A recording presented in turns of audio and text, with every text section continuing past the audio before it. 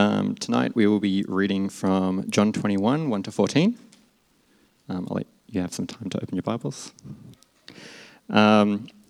Afterwards, Jesus appeared again to his disciples by the Sea of Galilee. It happened this way. Simon Peter, Thomas, also known as Didymus, Nathanael from Cana in Galilee, the sons of Zebedee, and 2 other disciples were together. "I'm going out to fish," Simon Peter told them. And they said, "We'll go out with you." So they went out and got into the boat, but that night they caught nothing. Early in the morning, Jesus stood on the shore, but the disciples did not realize that it was Jesus. He called out to them, "Friends, haven't you any fish?" "No," they answered. He said, "Throw your net on the right side of the boat, and you will find some." When they did, they were unable to haul the net in because of the large number of fish. Then the disciple whom Jesus loved said to Peter, "It is the Lord." As soon as Simon Peter heard him say, "It is the Lord," he wrapped his outer garment round him, for he had taken it off, and jumped into the water. The other disciples followed in the boat, towing the net full of fish, for they were not far from shore, about 100 meters. When they landed, they saw a fire of burning coals there, with fish on it and some bread. Jesus said to them, "Bring some of the fish you have just caught." So Simon Peter climbed back into the boat and dragged the net ashore. It was full of large fish, 153, but even with so many, the net was not torn. Jesus said to them, "Come and have breakfast." None of the disciples dared ask him, "Who are you?" They knew it was the Lord. Jesus came, took the bread, and gave it to them, and did the same with the fish. This was now the 3rd time Jesus had appeared to the disciples after he was raised from the dead. This is the word of the Lord. Thanks, Joe, for doing that for us. Well, welcome to church again this evening. It is so good to have you with us. If you're a visitor with us, welcome. I'm one of the pastors here. Don't call me pastor. I don't like that. Just call me Charlie. That'll be sweet. So this evening we conclude our series in John, and next week we will be moving into 1 John, and I'm really looking forward to getting into that with you as well. And this evening, I have to be quite honest with you, it's been a bit of a difficult week in the Harrison household. We've all been off for a whole week, which is highly irregular for us. And so this evening I am borrowing a lot of this message from a previous message that I've given, so please forgive me for doing that. But I thought it was possibly best to do this. Please do pray for Pastor Darrell. As I say, he's had a hectic week because I haven't been around, and he's had 2 weddings and lots of other stuff going on. So he needs to have a good rest in this period. So This last section of John focuses a lot on Peter, and I'd like to do the same and just really focus in on Peter mainly here. And I think there's very good reason for doing that. And I just want to flick over to Luke 22. It helps if I'm in 22. And I just want to read to you from Luke 22. And verses 31 to about 34. And this is Jesus speaking to Peter, and we know Peter was called Simon Peter. So here in Luke 22:31, Jesus says, "Simon, Simon, behold, Satan demanded to have you, that he might sift you like wheat, but I have prayed for you that your faith may not fail. And when you have turned again, strengthen your brothers." And Peter said to him, "Lord, I am ready to go with you both to prison and to death." And Jesus said, "I tell you, Peter, the rooster will not crow this day until you deny 3 times that you know me." Jesus prayed that Peter's faith would not fail.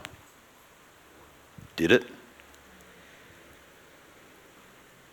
I don't think so. But because when we think about faith, faith is believing in God's promises, trusting in God's faithfulness, relying on God's character and all he has said, and God's willingness to act on our behalf. And I don't think any of that Peter lacked. I don't think any of that was the reason why Peter failed. I think Peter failed because he was weak. I think Peter failed because he relied on his own strengths and abilities. I think Peter failed because he didn't look to Jesus to strengthen him and give him the ability to overcome the issues and problems that he is going to face. And I think that's hugely significant when we look at the passage of Scripture we're looking at tonight and see this restoration of Peter. We're not going to cover that bit. You can go home and read that later. But the restoration of Peter. And I think it's hugely significant. Peter acted on his own strength and ability, and he failed. And that's what tonight's about. It's about not doing that, and it's about being restored. Let's pray.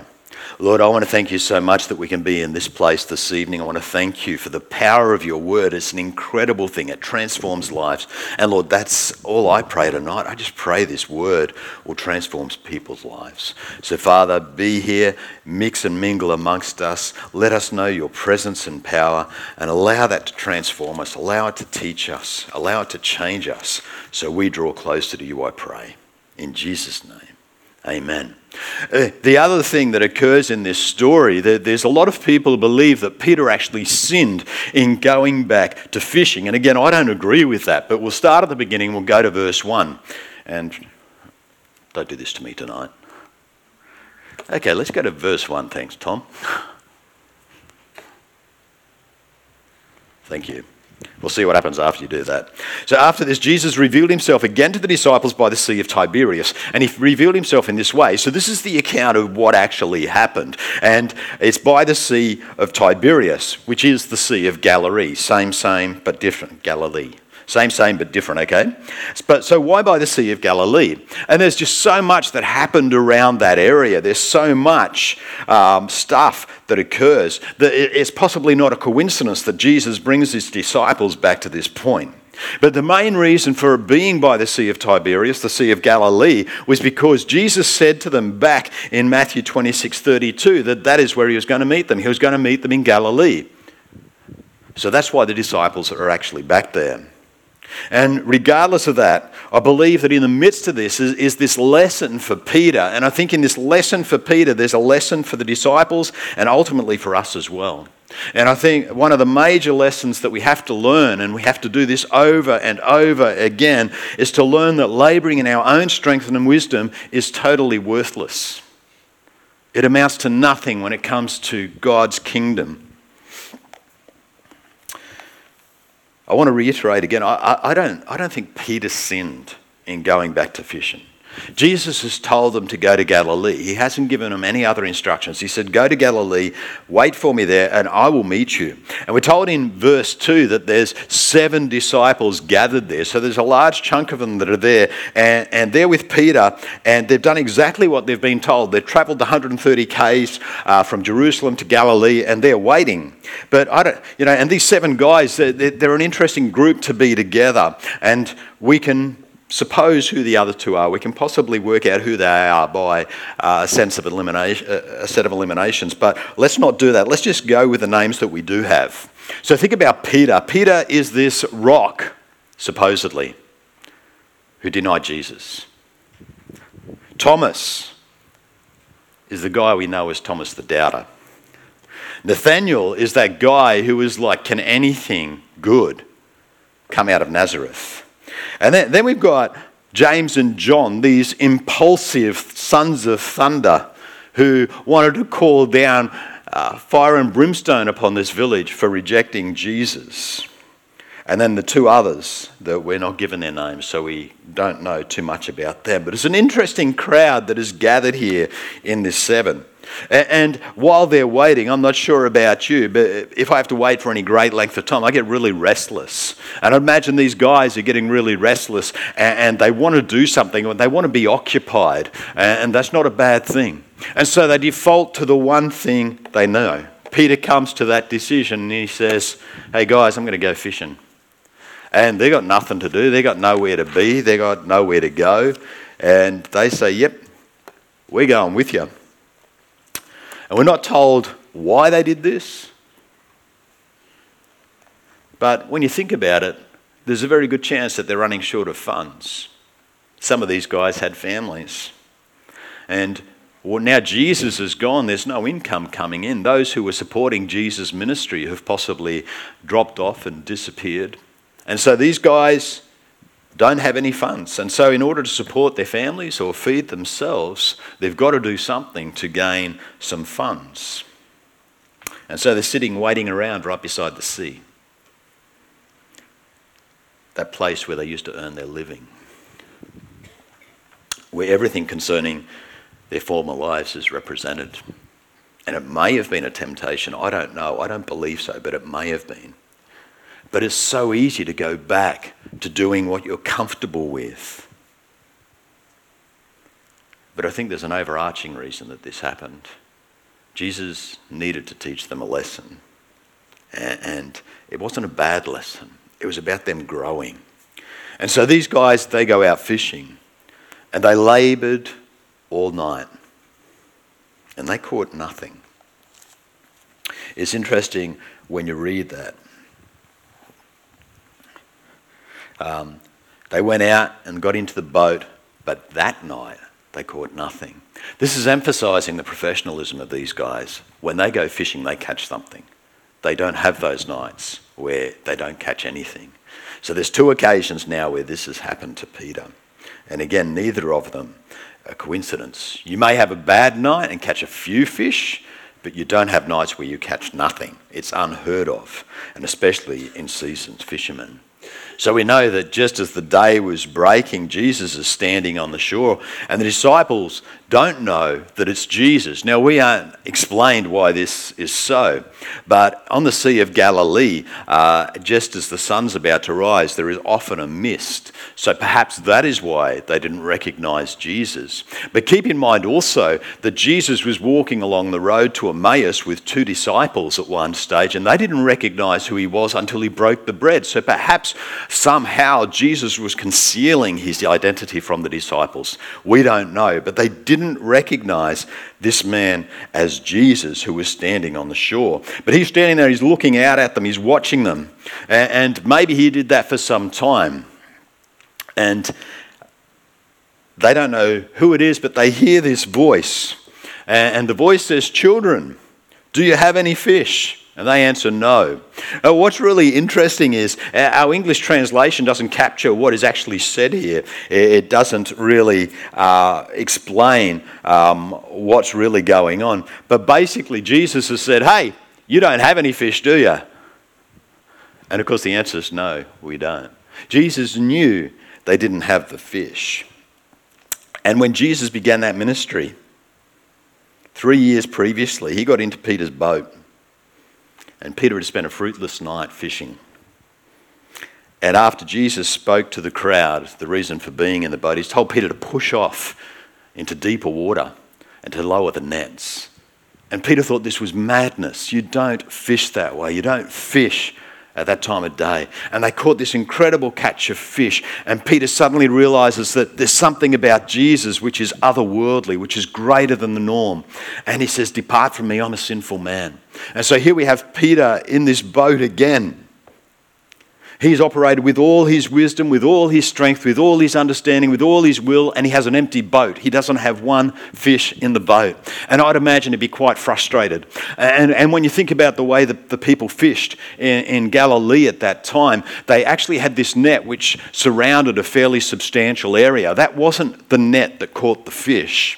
Then they'd have their boats on the edge of this net, and they would throw substantial cast nets. And it'd be those cast nets that captured the fish. So as these guys have come close to the shore, and we have Jesus who's asked them about whether they've caught any fish or anything like that, he does something. But before that occurs, we've got to realise that all throughout Scripture, this analogy of fishing refers to the act of evangelism, of capturing men. And when Jesus calls Peter, he says to Peter, "Come, follow me. I will make you a fisher of men." And so all this is intertwined in what's happening in this account. And these guys have gone off on their own. They've tried to do their own thing. But the lesson is, apart from Jesus, we can do nothing. Master Life students, what's John 15:5? I am the vine, you are the branches. Good on you, Judy. Whoever abides in me and I in him, he it is that bears much fruit. For apart from me, you can do nothing. In this life, we will achieve nothing of spiritual significance if we don't do it with Jesus. And so we have to learn that labouring in obedience to Jesus' guidance brings great reward. And so here's Peter in this boat, an empty boat. It must have been an incredible moment for him, embarrassing and all sorts of things. He's caught absolutely nothing, and he's frustrated, and then he hears that voice from the shore that says, cast the net on the right side of the boat and you will find some. I imagine, and this could be totally wrong, but I imagine Peter's just gathered up one of the cast nets and he's got it in his hands. He's about to pack it away because they've just cleaned it or whatever. And Jesus says, cast the net on the right. And Peter, in frustration, just hurls it over his shoulder into the water. They're in shallow water. There's no way they're going to catch fish. It's impossible.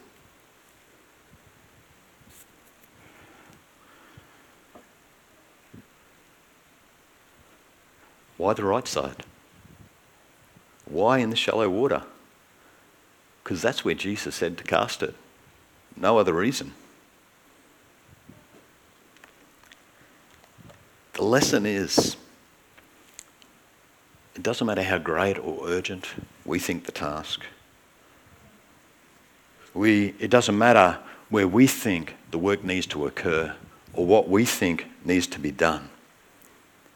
The question is what we're doing done under Jesus' direction and command? Because if it is, the required results will occur. There'll be an immediate return.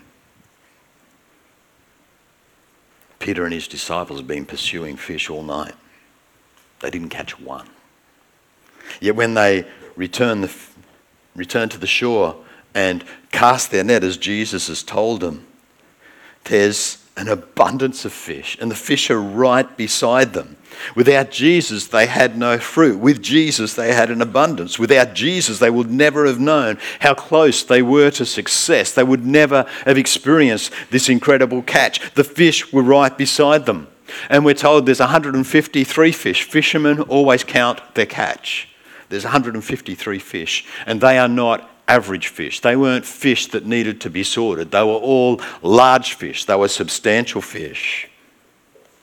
But they'd never have known if they hadn't listened to Jesus and hadn't done what he told them, acted upon his word.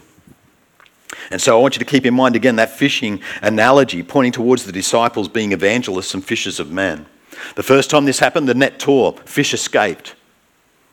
This time, such a big catch with such huge fish, and the net was not torn.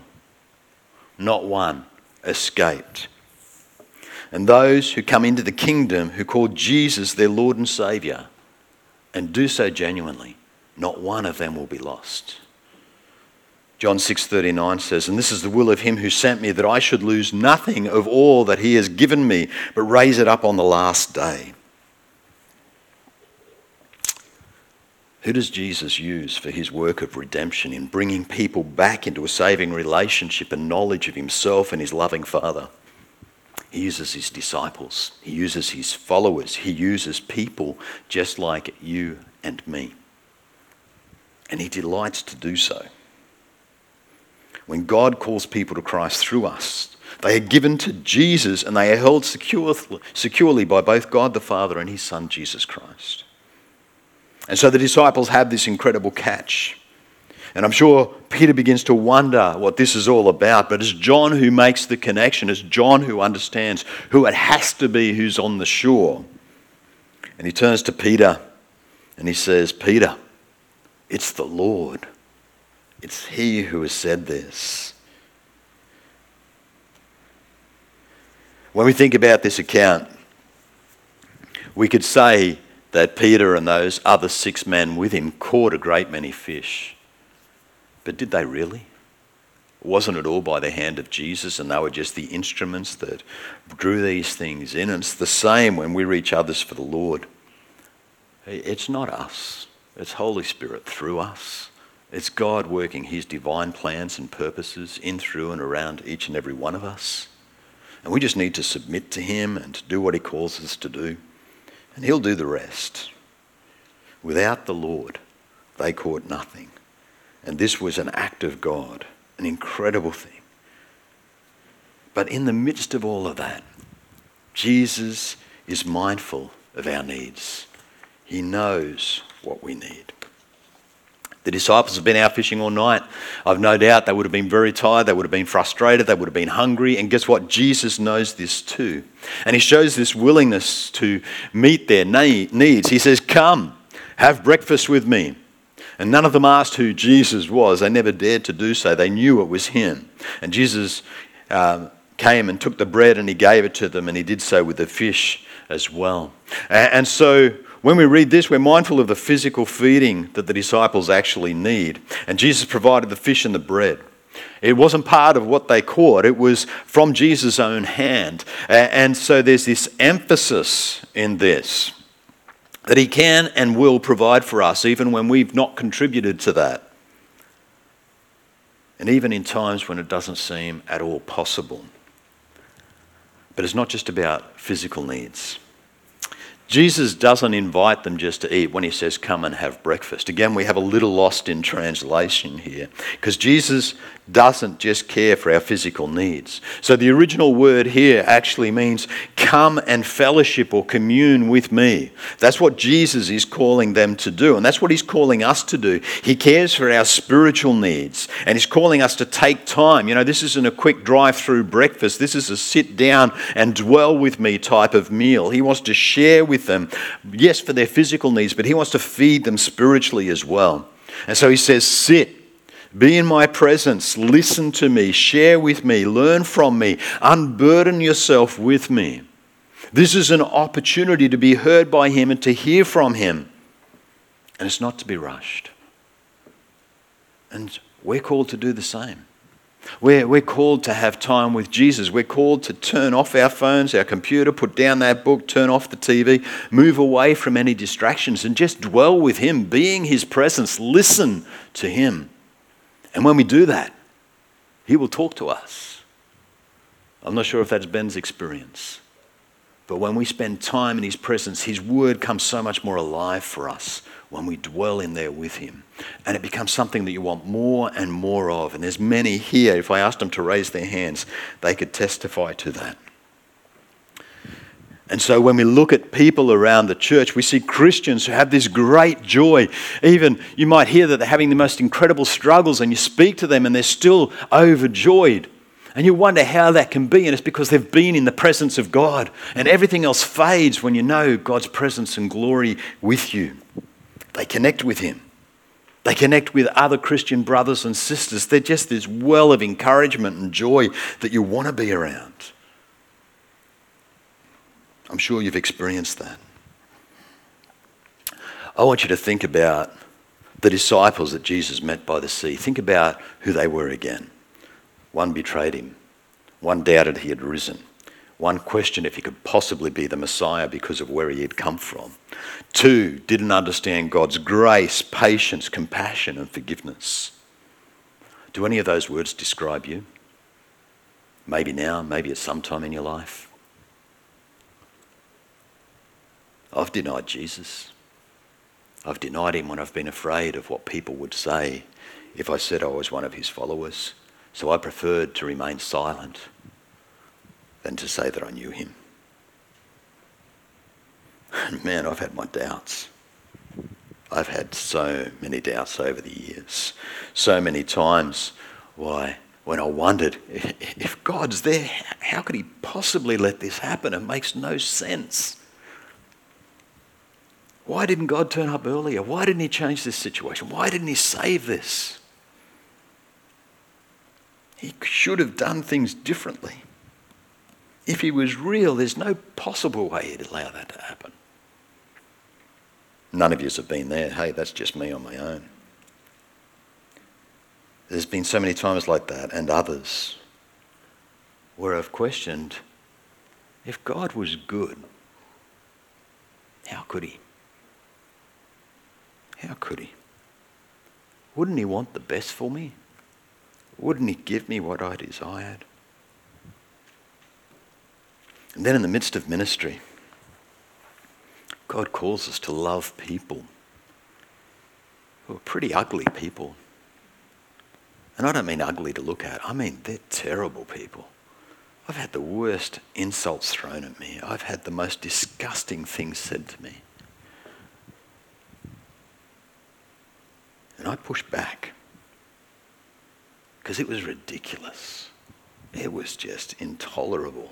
It was unreasonable that people would say and do such things. But that's just because I didn't understand the grace.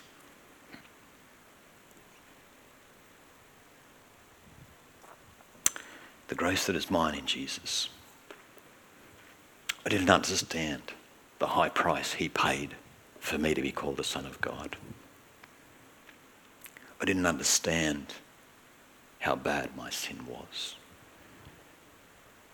And I didn't understand the depth of the grace, the love and forgiveness that I have in Jesus. Because if I understood that, I wouldn't hold that back from anyone.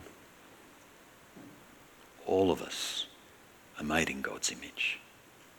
All of us deserve a chance to know Jesus.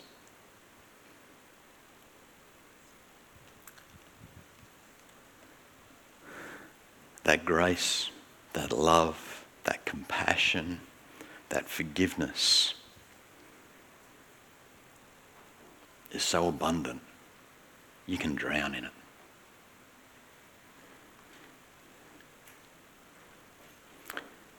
And it's no different for you.